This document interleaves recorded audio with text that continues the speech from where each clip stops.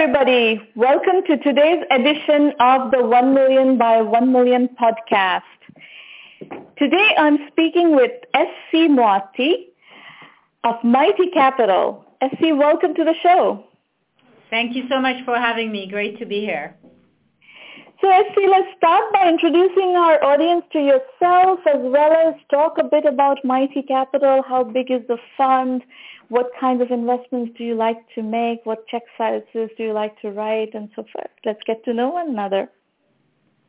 Absolutely. So I'm the founder and managing partner of Mighty Capital. The fund is myself plus my two partners.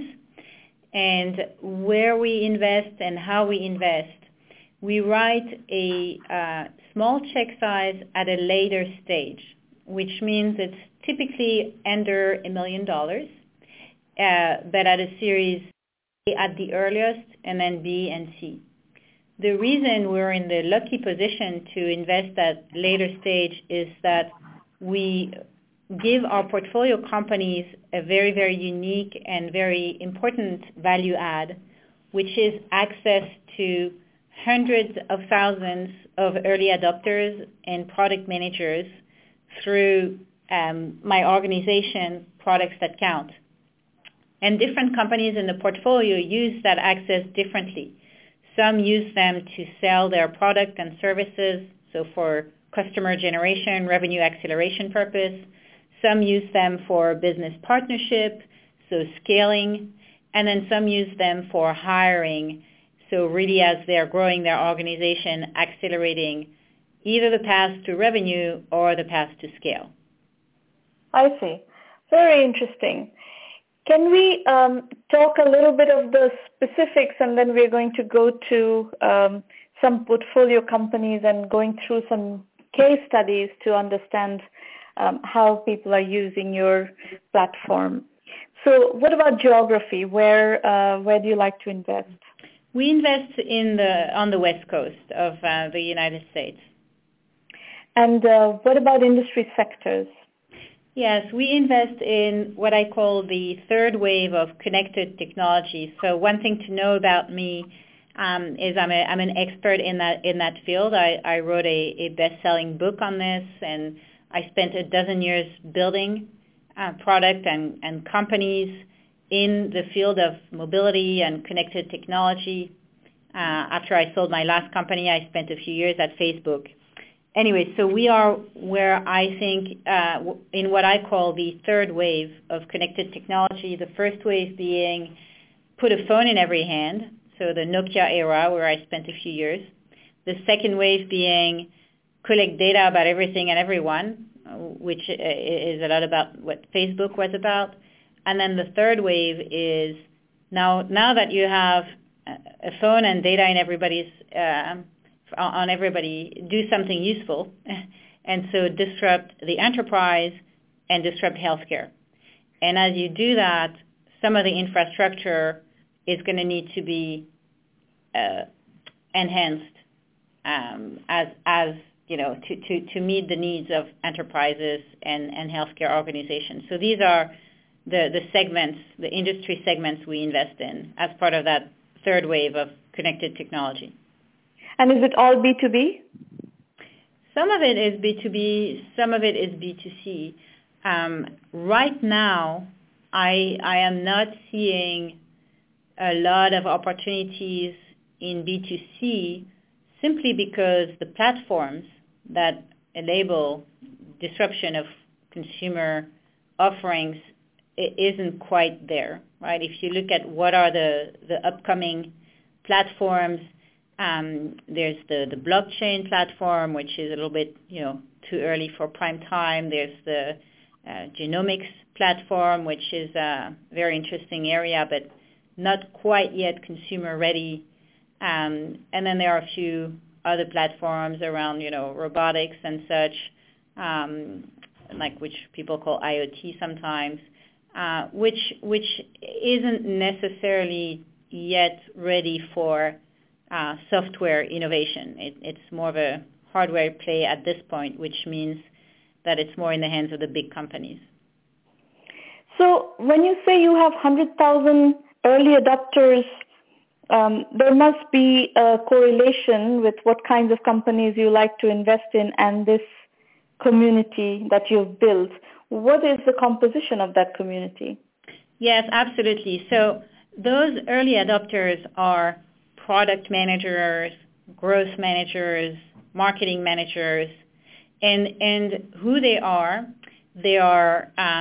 generally tech professionals working for companies across many different industries, of course technology, but also they work in the innovation divisions of very large conglomerates and companies. And those people are basically early adopters for themselves, so of course they'll test the latest stuff, but mostly and most importantly for their organization. So they are the ones who are bringing the new tools, the new technology, the new services inside their organization. And they do that across the United States and across pretty much all verticals. It used to be that we were mostly in the tech industry, but now about 20% of our audience is life science audience, 20% is like fintech audience. So it's across industries now.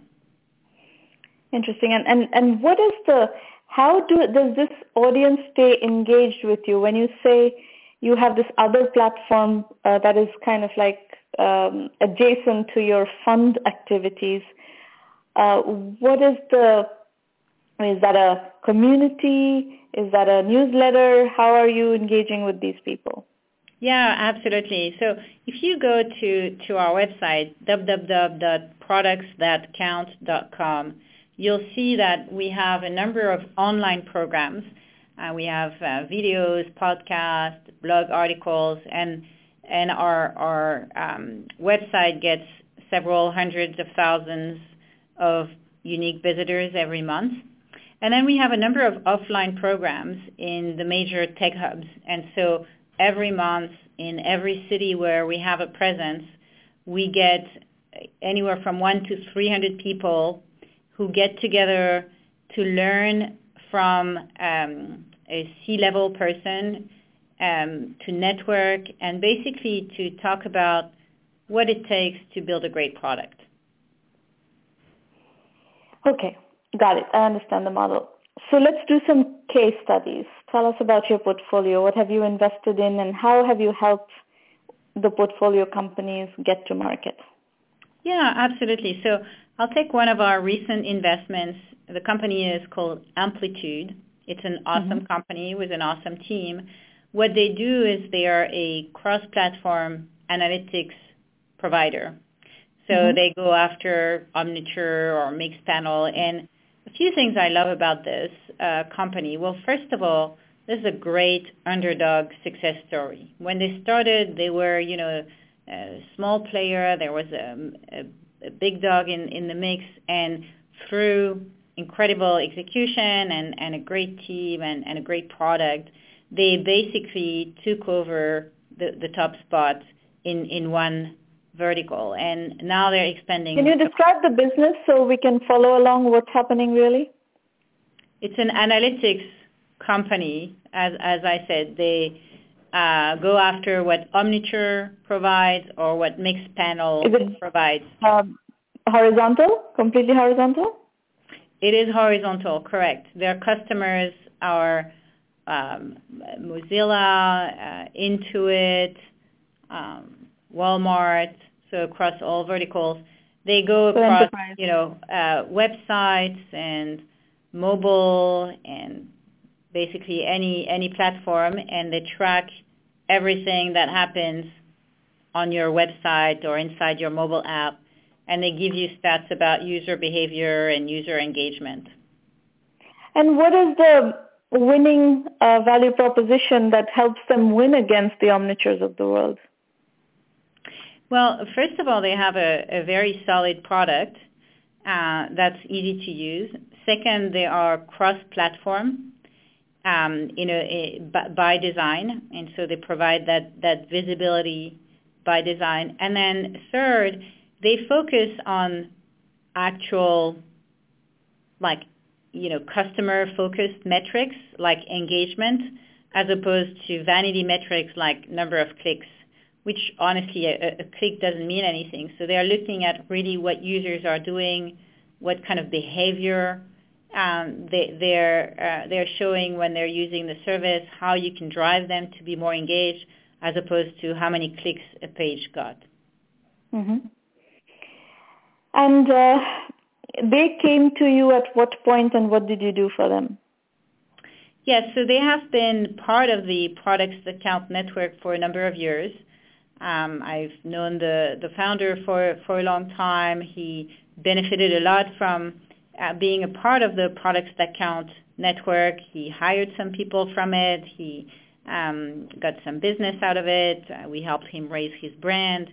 And when he raised his last round, he came to us and said, Products That Count is an organization that we feel very close to.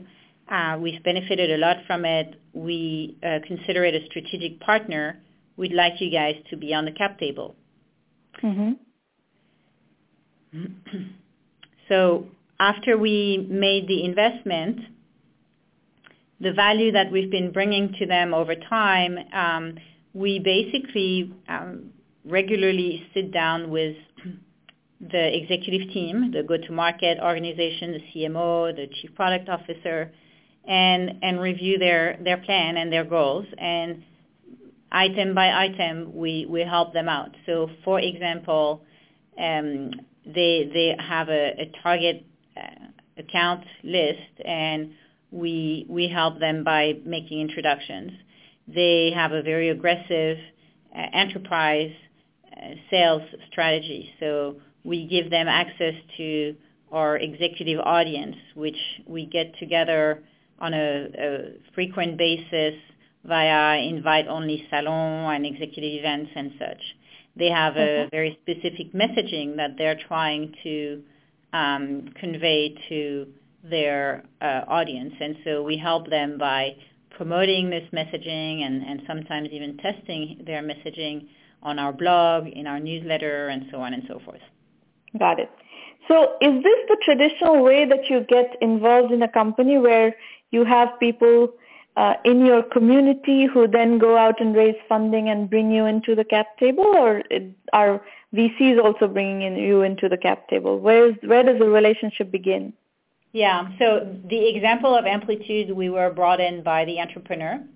That's about half of the way we get brought into deals. And entrepreneurs who see the value of Products That Count tend to come to us because they know what we can deliver, and so that's about half of our investments. And then the other half of our investments is the investors of those entrepreneurs who see the value and then come to us and invite us to be part of their syndicate. Okay. And what is the size of your involvement in these cases that you're talking about? We're a minority investor, so we're part of a syndicate. We generally don't lead a round. How much do you put in? What is the check size, average check size? Yeah, it's typically under $1 million. And what, is it $250,000, $50,000? What's under $1 million? Yeah, so depending on the opportunity, it ranges from a few hundreds of thousands of dollars to about $1 million. So in the last, if I look at our last 3 investments, we've written checks 500 to 1.2 million. Okay. All right. And are there other examples that are worth discussing that illustrate other aspects of your value proposition? Well, I think that's a good one. Because Amplitude is really getting value out of access to Products That Count for the purpose of selling. Some of our other portfolio companies have used us for the purpose of hiring and scaling their teams, which we've enabled as well. But it's a similar model where they'll say there's great value here to have access to this audience. And then the purpose of the access varies from, like I said, selling, business development, or hiring. Okay. And which funds do you co-invest with? One thing to clarify to your point is we are not interested in getting involved in companies where we're not adding very tangible value. It's really important for us to be smart money, to be money that adds a lot more value than the size of the check. Yeah, okay. And what VCs do you co-invest with? What VCs are familiar with your value proposition, and whether you're bringing them in or they're bringing you in, or the companies are bringing them in, where are your collaborators? Yeah, so lots of them. If I look at the last few investments, I mentioned Amplitude. We co-invested with Benchmark and Battery and IVP. Another of our recent investment, Fabric Genomics, we co-invested with Matrix Partners and Roche as a strategic investor. We have a number of firms that we're very friendly with and have invested with in the past, like Mayfield and Menlo and Glen Capital and Aligned Venture Partners and Floodgate. Those are all kind of friends to the fund. Okay. All right. So now,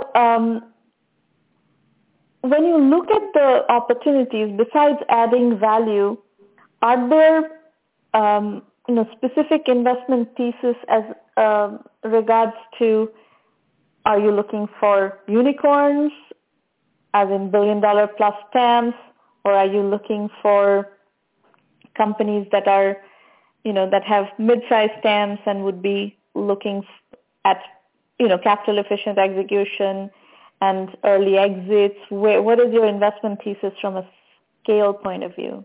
Yeah. So let me give some perspective on this. There's definitely, I want to say there are three segments of investors out there. And I'll call them the whales and the dolphins and the minnows, which some of your listeners may be familiar with those naming conventions because they come from the gaming and social industry. So I'll draw that parallel to kind of tell you what we're looking for. So a whale in the gaming industry is somebody who buys all your shiny armors and your purple swords and all that. And so you have very few of those, and when you find one, you do whatever they ask you to do.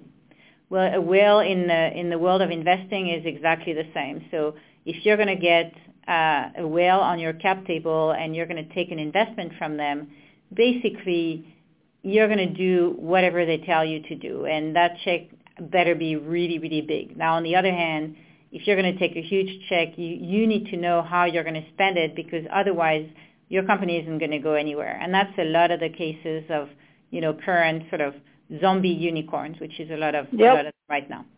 So we don't play in that category. We're not interested in playing that game. This is sort of what happens right now, like to play like the game in that segment, if you want, is what SoftBank is doing or what Sequoia is doing, and we're not playing in that category. The second category of dolphins is, if you think about it in the terms of gaming, they're the people who tell you totally should play Candy Crush, this is really cool, like they're your social butterflies. Well, we like to think of Mighty Capital as a dolphin where, our portfolio company success is our success. So, when you're an entrepreneur and you're looking for investors, I think you should be looking for dolphins because they will add something unique to your company and they will care a whole lot about making your company successful, right? So you want to think about like what kind of access do they have, what kind of ecosystem can they accelerate for you, and you want to think about like how do I swim with the dolphin, how do I like leverage them to make myself more successful. And so in the case of Mighty Capital, swimming with us, right, you get access to that incredibly large community of people, and then you can leverage that for, selling, hiring, testing, and so on. And then the third category of investors, which we're not part of, is the minnows. And the minnows, are all the lurkers on Facebook and, like 99% of your population. So they're excited to be there, but they're incredibly passive and they don't add a ton of value, right? So you will as an entrepreneur, need to get some of those on your cap table, but you also need to be aware that their value is limited and they can be a great time sink. And so you want to... Why do you want to get them on the cap table? I mean, let me push back on that, because you don't want those guys on your cap table. Yeah, well, sometimes you need them because they will help you early on. They will help you get started. And no, then they don't fall in the minnow category. They fall in dolphin category, using your terminology. As long as they're passive. If they're passive investors, then you don't want them. But if they add value, they're not passive investors. They're actually doing something for you. Yeah, and that's certainly what you want. Yeah, you have a good point here. But sometimes, to get things started, you will need to have some of those on your cap table. It's just a reality, right? So you may not want them, just like you may not want to do the grind every day, but then there is reality, and sometimes you need to make some compromises, and so what I'm saying is they will end up on your cap table, and this is how you want to effectively manage them, as in, like, you want to keep them entertained, but you know that they're not going to add a ton of value to you. Yeah. So I think the reality is that when you have limited, as an entrepreneur, when you have limited choices, then those kinds of investors may end up on your cap table just because you don't have the power to get to whom you necessarily want to get to. But as you develop validation of your concepts, and if your customers start to engage with you, and your value proposition starts to get validated, that's when you start to gain bargaining power, and then you shouldn't be having those kinds of people on your cap table. You should go for the people who will add value. Well, and you say bargaining power. I don't think of it this way. Like, we're dolphins, so we're not in a power struggle mindset. We work with our entrepreneurs. I would rephrase that and say this is more like as you start to gain traction, right? And revenue is the best way to fund and grow your company. Well, I think we have in our community, we use a terminology, or not terminology so much, a saying, a mantra, that do not go to VCs as beggars, go as kings. Correct. So the problem is there's a lot of people who are just randomly chasing VCs all the time. They probably go have 50 meetings, get rejected by all 50, just because they don't have the goods to raise around with. Instead, if they spend that energy chasing customers, they would make a lot more progress, a lot more headway, and everything would go in the right direction. But there is this problem in the ecosystem where entrepreneurs believe that the one fine morning they wake up and decide to become an entrepreneur, the first thing they need to do is go chase VCs. It's a rampant problem, actually. So I would agree that the best way to go to a venture capitalist is as kings. I like that expression.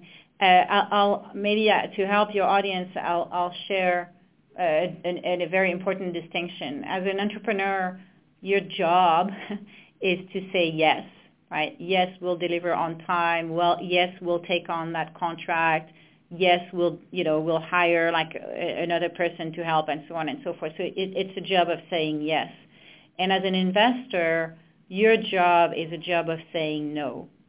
So like you said, right, I get entrepreneurs often come to me and they will have this narrative. They'll say, it's been really challenging lately because we've had a lot of attrition on the team and our product isn't selling as much as it should, and we really need to get like a few $1 million in so that we can get past that. Well, you've just given me 5 reasons not to invest, right? Yeah. So those kinds of narratives never sell with investors. That's right. Versus if someone comes to me and says, "Oh my God, we have so many contracts, and we are experiencing so much growth. Everybody wants to be on the team. I just don't have enough money to hire people so that they can go ahead and deliver on our customer commitments." Well, then I'm all of a sudden starting to think, well, wait a minute, that train is leaving the station. I better get on it or I'm off.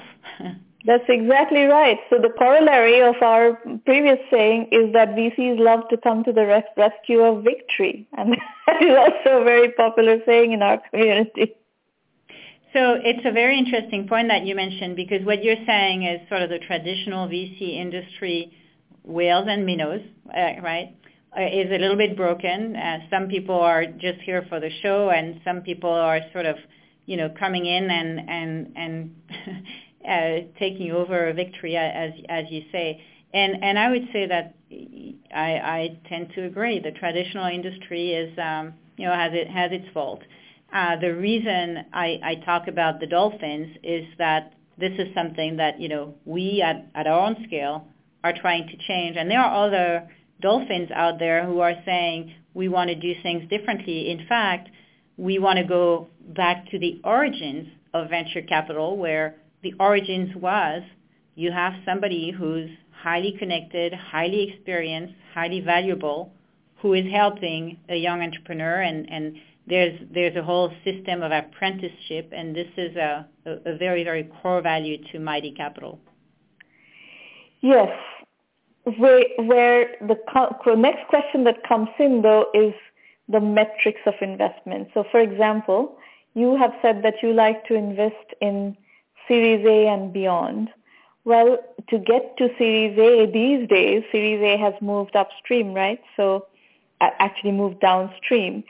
So you may have to raise 5 rounds of capital before you even qualify for Series A. So let's say in SaaS, the SaaS metric these days across the board is $1 million ARR. Getting to $1 million ARR is not that easy, right? So an entrepreneur has to either bootstrap to 1 million ARR or has to raise a pre-seed, a seed, a post-seed, a pre-Series A before they get to 1 million ARR. So there's this whole, early stage game that is very complex. Well, let's break it down a little bit, because it's not that complex. It's sort of back to your point about focusing your energy on making revenue as opposed to raising money. And I encourage every entrepreneur I talk to consider, especially in SaaS businesses where it is really all about the revenue traction. So I encourage entrepreneurs to focus on that first, and then raise money. And let me sort of give a different perspective on that. Let's say you have an idea, and you decide that rather than build a prototype yourself, maybe teaching yourself how to code and maybe investing a little bit of your savings, and being capital efficient and very scrappy and very frugal. Let's say that you go to an incubator, and the incubator is going to help you package your idea so that you can go and sell it to a few customers, and along the way they'll take like 7 or 10% of your company. And so once you've done that, you go and you try and sell your company, but you find out that the best way to do that is to go to join an accelerator program. And the accelerator program is going to help you go from like 1 to 10 customers so that you're ready to raise your pre-seed or your seed round. And along the way, they'll take 10 to 20% of your company. And then you graduate from that accelerator and you're ready to raise a seed round to get you to staff up your team a little bit and build a replicable model. And they'll take anywhere from like 20 to 30% of your company. By then, first of all, you have already lost control of your company, and pretty much any professional Series A investor will stay away from your company. And you're going to wonder why. Well, you have left in your company, like say about 30% ownership. And a Series A investor will take another 20% of that. And now you have 10% left. And what's in it for you? And you may think, oh, I want to change the world. I'm not here to make money. But on a day-to-day basis, like, why would you put in so much work if you're not going to get anything out of it? And that's why an investor would stay away from a company that has that kind of cap table.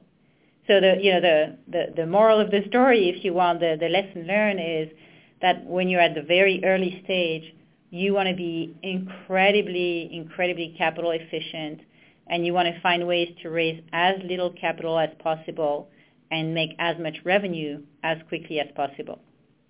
So you are preaching to the choir. I'll let you tell that whole pitch because it's exactly our philosophy. We have a very clear philosophy of bootstrap first, raise money later. We don't take any equity. We are the largest accelerator out there, most likely. Certainly the largest virtual accelerator in terms of the number of companies we work with. And we don't take any equity because I don't believe you should be taking equity as an incubator or an accelerator, especially not those kinds of equity. If you are an accelerator fund, like a Y Combinator or Techstars, they're putting in 100, 200K, 100, 120K for 5 to 7% of equity, and they do have great ecosystems, so that's different. But the vast majority of accelerators actually don't add much value, and they take away a lot of equity, and exactly the scenario that you described happens. So our preference and our advice to our portfolio of companies is that do not try to raise money. Do not try to go through these, drip drab financing, 50,000 here, 25,000 there kinds of, and each round you lose control of the company. Try to build your company on customer money and go straight to a significant round of financing when you have validation, when you know that you are going to be able to build a high velocity large company. If you don't get there, but you are getting, you're getting customer money, you're making progress, just bootstrap a business. There are many more $1 million, $5 million, $20 million ideas out there than $1 billion, $2 billion ideas. So build a small bootstrap company, and that's fine too. That's also, we consider success. But this, losing your company by doing 7 rounds of financing and having 5% left for yourself, this is not the way to build a company. Yeah, I totally agree with you, and any professional VC will agree with you because there has to be something in it for everyone, not just the venture capitalists, but also the entrepreneurs and vice versa. Let me just make one point. The reason I said it's very complex and you said it's not complex at all, I think it's very complex because for a first-time entrepreneur encountering all this complexity, they don't have the knowledge to make these decisions without help. They make very bad decisions. I mean, we often see companies that have already given up 50% of their company and they're only at, barely at seed. They don't have enough goods to even raise any reasonable round of financing, and they haven't achieved very much, but 50% company is already sold off. Yeah. So one maybe additional point on this that we observe sort of on the exit side, we often hear companies tell us, "Oh, I will not settle for a small exit," and I want to challenge that for your audience and help them sort of see things in a slightly different light.